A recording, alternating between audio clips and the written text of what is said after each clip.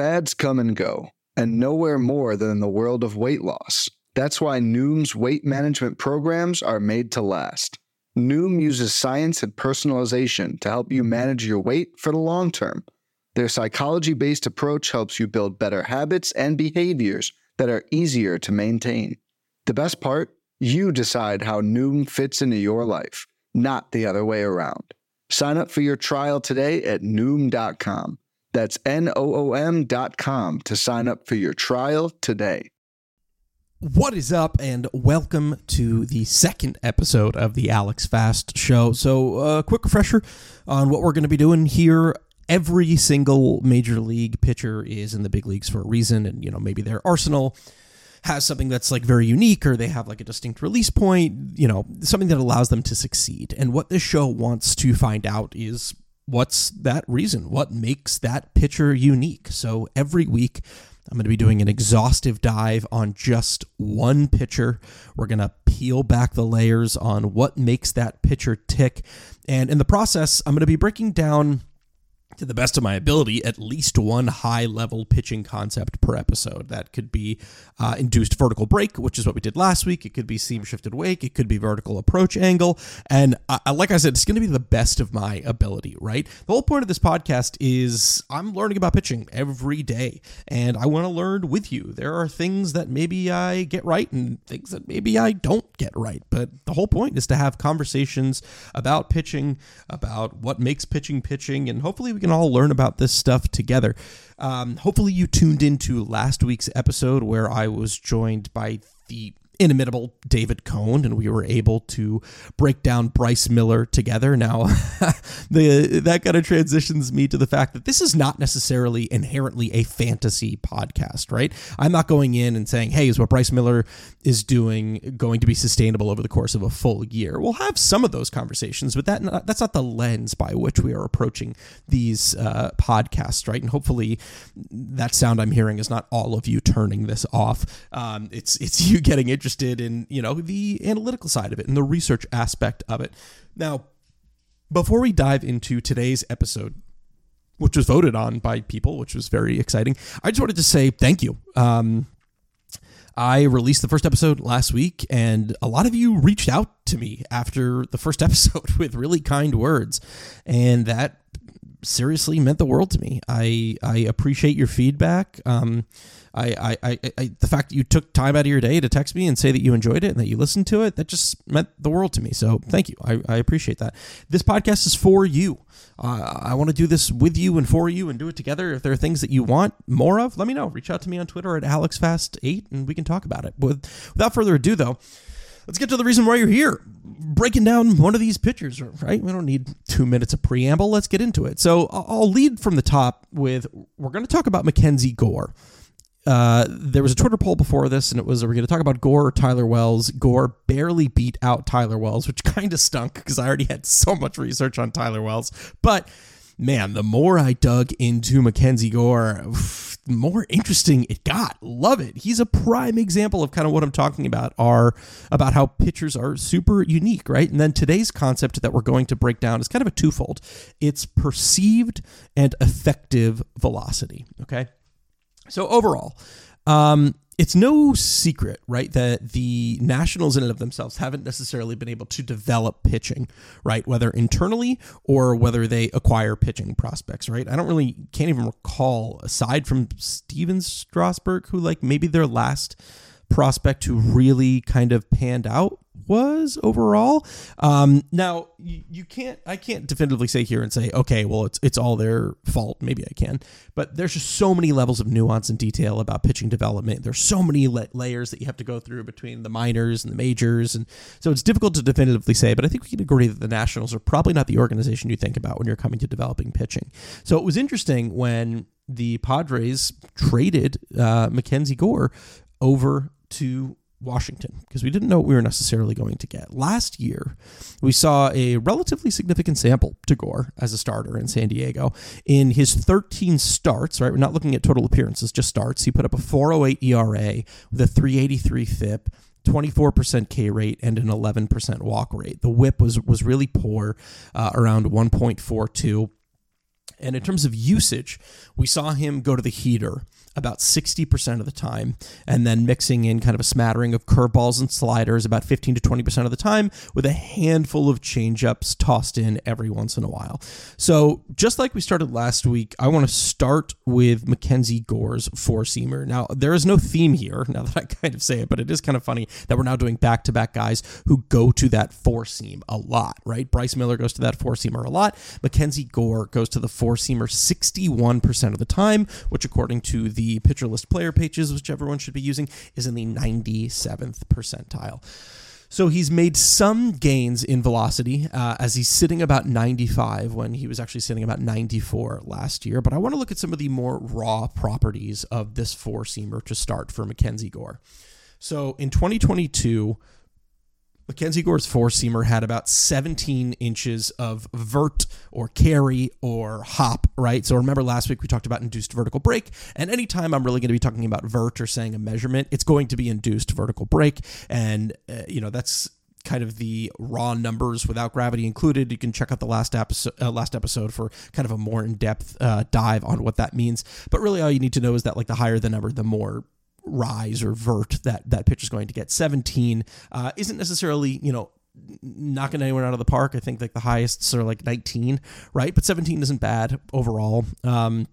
He had a -5 inches of horizontal break to the pitch, had a 96% spin efficiency, and an observed tilt or spin axis of around 1130, and I'll break down spin axis in an upcoming episode.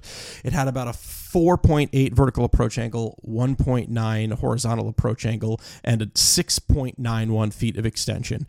Alex, why do I care? You just threw like all of these numbers at me. What am I supposed to do with these numbers? I promise they will tie together to something. So let's look at MacKenzie Gore's 2023 four-seamer, right? The same amount of vert. Okay, so he's getting about 17 inches of vert. So nothing has really changed the amount of carry that he's getting on the pitch. The horizontal break on the pitch has increased about an inch. So it was 5.1 last year, negative 5.1, and it's about negative 4.1 this year. What does that mean? That means that he's getting more cut on the four-seamer than last year. The tilt is relatively the same. So he's able to kind of shoot he's able to get the same amount of carry on the pitch. But the reason I brought up the extension, right? I said he's got about 6.91 feet of extension. He's really increased the extension on the pitch. And as a result of that increased extension, his effective velocity on the pitch has nearly shot up a full tick from 95 to 96. So before we break down effective velocity and the whole big thing there, let's kind of recap that real quick. So getting the same amount of tilt, gaining about a mile per hour in velocity, and then gaining more extension and getting more effective velocity as a result. So the jump in effective velocity has allowed him to go from the 18th highest effective four-seam velocity to the 6th highest effective four-seam velocity. That's with a minimum of 500 thrown. Okay. So what is effective velocity and what is perceived velocity, and is there a difference, and how come I see different versions of effective velocity? Okay. I talked a little bit last week about a theme that's sort of common in the baseball analytics world from my perspective, where there's a lack of consistency in how we refer to terms, right? Effective velocity and perceived velocity sound like they might as well be the exact same thing, but not only are they different, I actually know of two websites that use like effective velocity differently in what they're referencing, which can be very maddening when you are trying to learn the language of pitching, right? So let's start with effective velocity as theory. Okay, the theory of effective velocity. So this is a theory created by Perry Husband, and it's widely accepted to be true, putting an asterisk there, okay? There's a great piece on Driveline. It breaks it down a bit more exhaustively if you'd like to, read in regard to pitch sequencing and how this pertains to pitch sequencing. I also want to read a quote right now from Jason Turbo's piece on SB Nation a few years back about this. It hinges on response time, he says. Husband's model is based on the arc of hitters' swings and the understanding that bats must move further to reach pitches on the inner part of the plate than on the outside edge.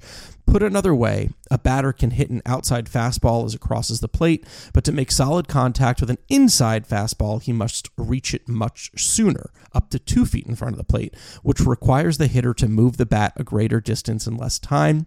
With this detail in mind, it makes sense to build an approach based not on a pitcher's radar speed, but how quickly the man standing in the batter's box can react to it. Okay, so that's the quote from Jason Turbo's piece. What is it? Essentially, effective velocity says that 2 pitches thrown at the same velocity but in different locations will be perceived differently by a hitter.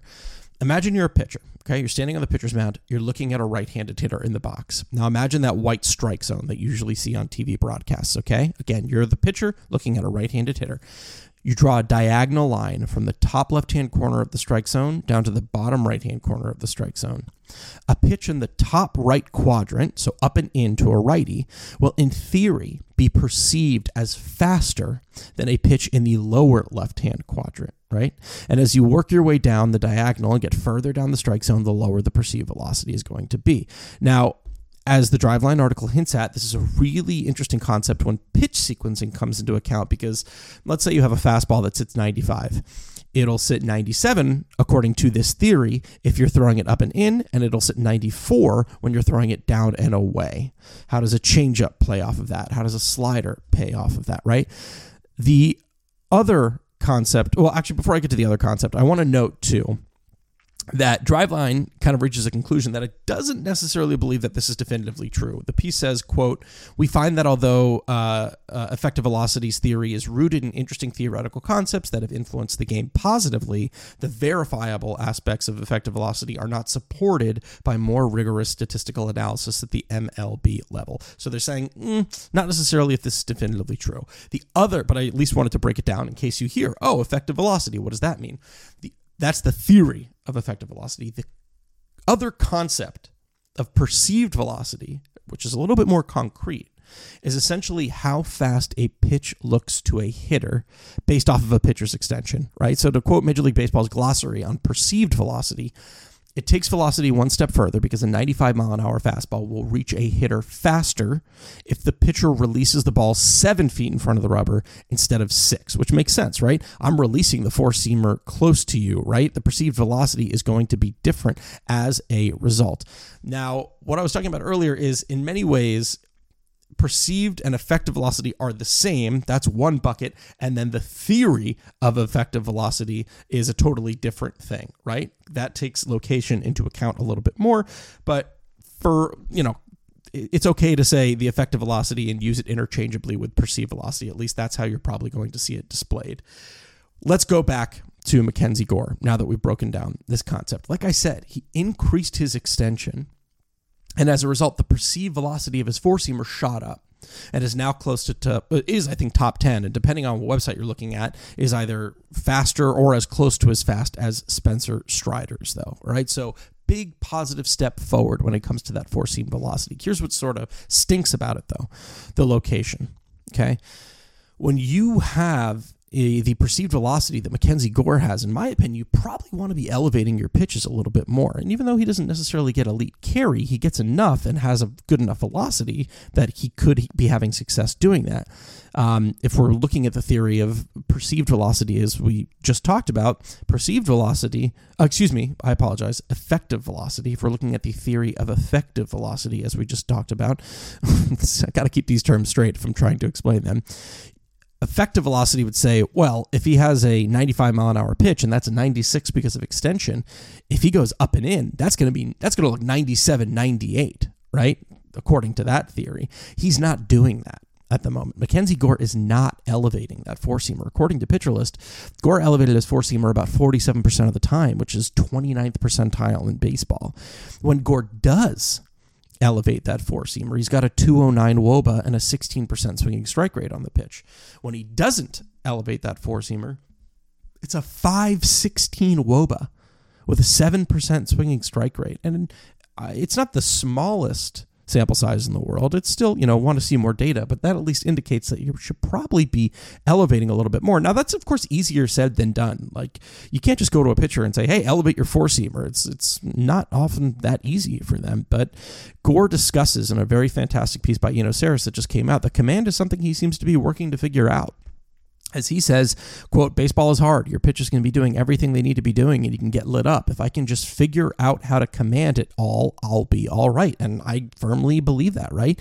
Now, with that said, this podcast might as well be called the exception to the rule, and maybe it should be. Nick wanted me to call it the Alex Fast Show, but the exception to the rule is maybe what I would have called it, because every piece of pitching I find, there's a rule and there's an exception to the rule. The rule in this case is throw your four-seamer up. The exception to the rule is Shane Bieber, who, before we were worried about his velocity, didn't elevate his four-seamer because he wanted to set up his curveball, and he had a lot of success. Kevin Gausman doesn't necessarily elevate his four-seamer, throws a lot over the heart of the plate because it sets up his splitter. Even Clayton Kershaw, who we're going to talk about a lot moving forward, doesn't do it that much. He doesn't elevate his four-seamer a lot. It sets up his slider and curveball super well. We talked about earlier the increased cut that MacKenzie Gore has shown on his four-seamer too. And I know that Nick often doesn't really like when righties showcase more cut on their four-seamer, but I asked Nick about lefties. What was his thought when lefties show more cut on their four-seamer? And he said, no, because jamming right-handed hitters is a bigger deal than jamming lefties for right-handed pitchers. So he doesn't mind it as much, still not ideal, but it can work more in a lefty's favor if they jam a right-handed hitter. It's worth noting as well that Gore's four-seam performance is actually slightly improved from what we saw last year, especially when it comes to right-handed hitters. The hard contact has dropped down to a bit better than league average. The WOBA is still hovering around league average, but it's improved. We already discussed that he's getting a bit more swings and misses on the pitch. He's getting a lot more weak contact on the pitch with a lot more, actually a bit more ground balls, more lazy fly balls, a lot more infield fly balls, which is really good. The problem is just unable to do it consistently, right? The other problem is definitely a small sample size issue, but also very jarring that when it comes to left-handed hitters against MacKenzie Gore, it is very ugly when it comes to that four-seamer. So MacKenzie Gore's four-seamer against left-handed hitters has a 578 WOBA, a 517 average, and a 50% home run to fly ball ratio, but it also has a 700 BABIP. He's still getting some swings and misses, and like I said, it's a small sample size of like 20 batted balls, but it looks like Gore might need to find a different combination to throw to left-handed hitters, because while that regression is certainly coming for him, positive regression, I wonder if teams are just going to stack lefties against him and see how long before that positive regression takes. I was having another conversation with Eno about MacKenzie Gore, and it looks like there are some interesting comps here about Gore when it comes to that four-seamer and the foundation of MacKenzie Gore's arsenal. Drew Smyly comes to mind. His sinker isn't too far off in terms of movement profile. Neither is Blake Snell's or even Clayton Kershaw's. And as Eno mentions in that article about Gore, his profile sets up nicely to be like Kershaw's in a way, and there are actually a shocking amount of similarities between the two pitchers.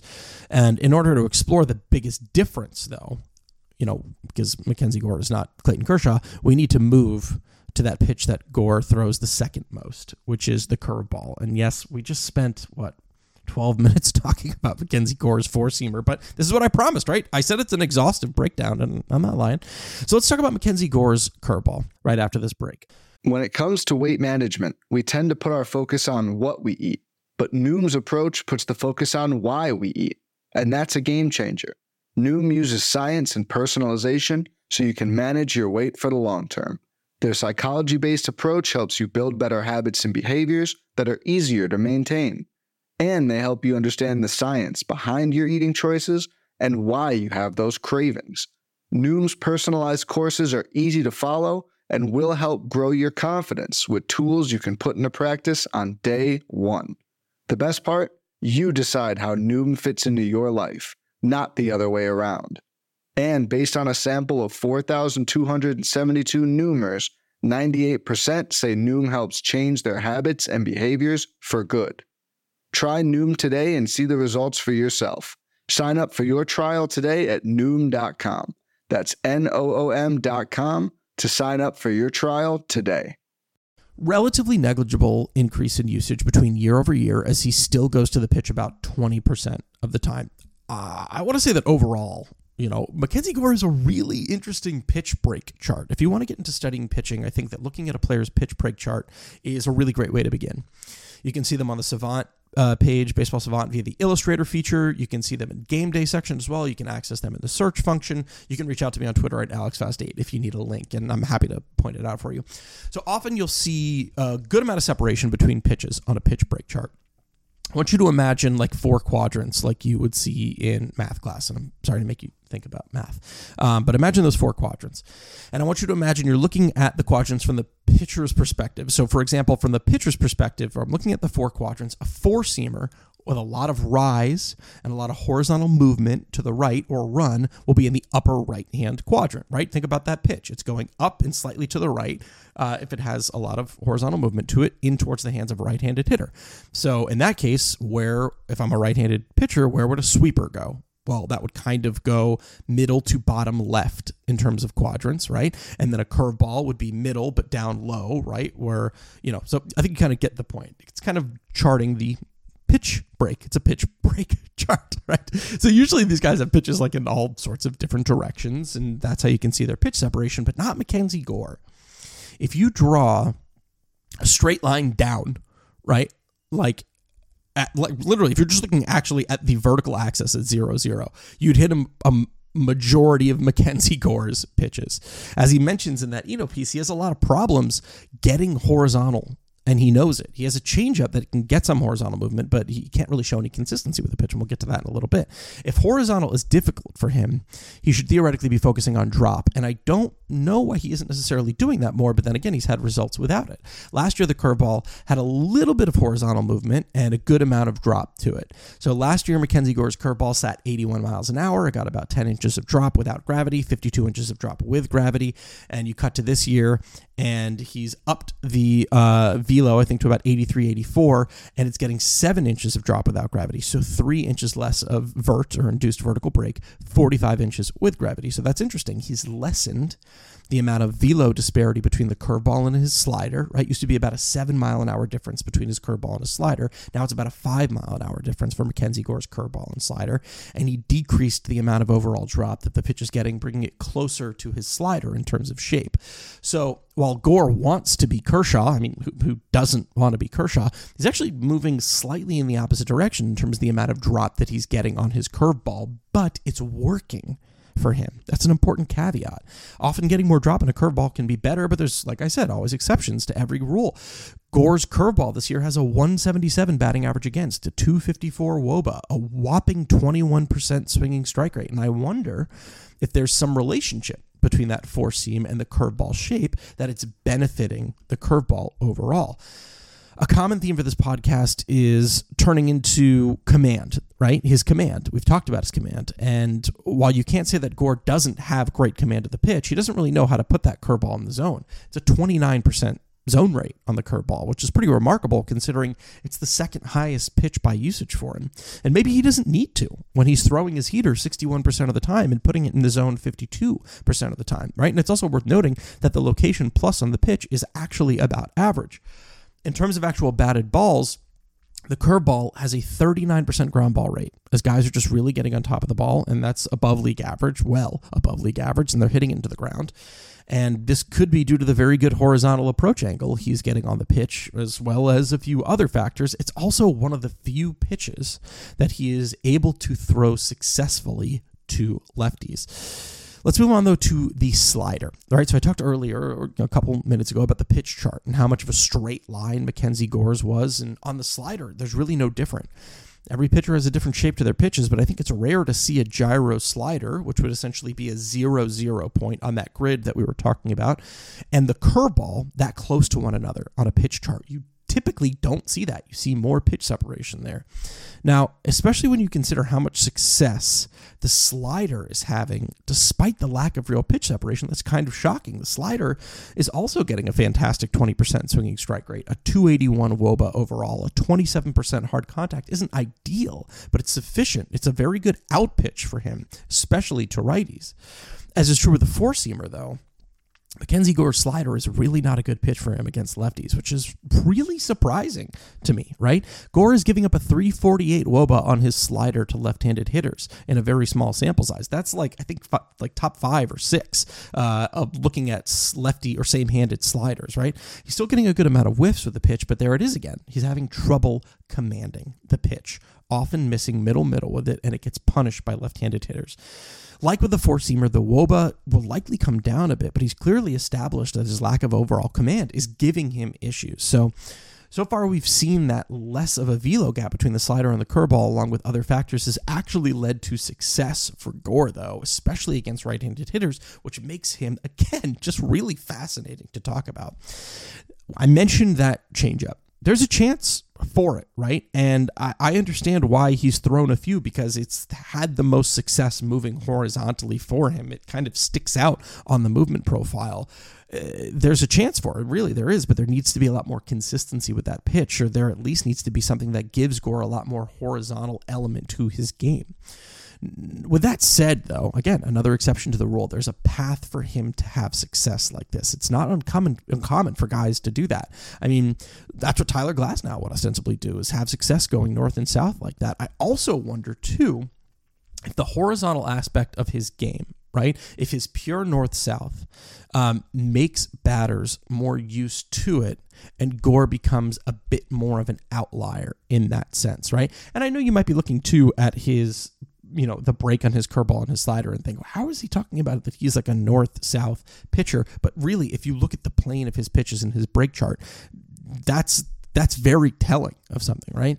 But yeah, to return to that point, guys are so used to seeing the horizontal movement of a sweeper, right? And there's going to be a pendulum swing, I believe, which I think, Chris Langan talked about with on his podcast on The Athletic a couple of months ago, about as you see more sweepers, the league average sweepers start to look better, right?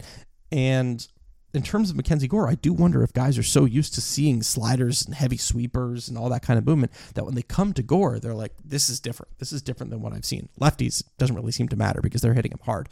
What stinks, though, is I don't know how well the Nats as an organization are going to be able to improve him.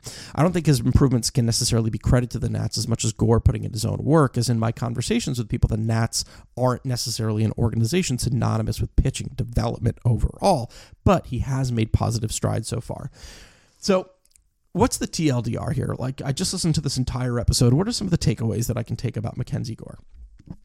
MacKenzie Gore made significant strides with that four-seamer by increasing his extension and making the perceived or effective velocity on the pitch top 10 in baseball. His inability to successfully locate the pitch at the top of the zone may be hindering his ability to have consistent success with that pitch. There was a change to the shape of his curveball to give it a bit less drop, and he increased the velocity of the pitch, separating what was a nice gap between that and his slider. The two pitches, the two pitches, the curveball and the slider, are shockingly close to one another from a relative sense in terms of movement profile, but it hasn't really mattered so far as he's picking up elite amounts of swings and misses across both of his breaking pitches. The command is going to be a problem for him. It's not an easy thing to necessarily fix. He's acknowledged it himself, and as a result of that command, we see inconsistency in terms of curveball location and a really infrequent changeup. We know that the splits are problematic for him, and teams may continue to stack lefties against him to see what happens first, positive regression, or just to see if they're going to continue hammering on his pitches from the left side of the plate. And Gore moves a lot north to south with not a lot of east to west, but that doesn't necessarily mean he can't have success doing what he's doing. So there you have it. My exhaustive breakdown of MacKenzie Gore. I am sure there is more, but you've already listened to me for 25 minutes talk about this one pitcher. I hope it was enjoyable. We also broke down perceived and effective velocity, as well as the theory of effective velocities, something interesting to think about. Join me next week as we are going to look to break down Bobby Miller with Eno Saris, who's going to join us. But until then, I'm Alex Fast, and I'll talk to you guys next week.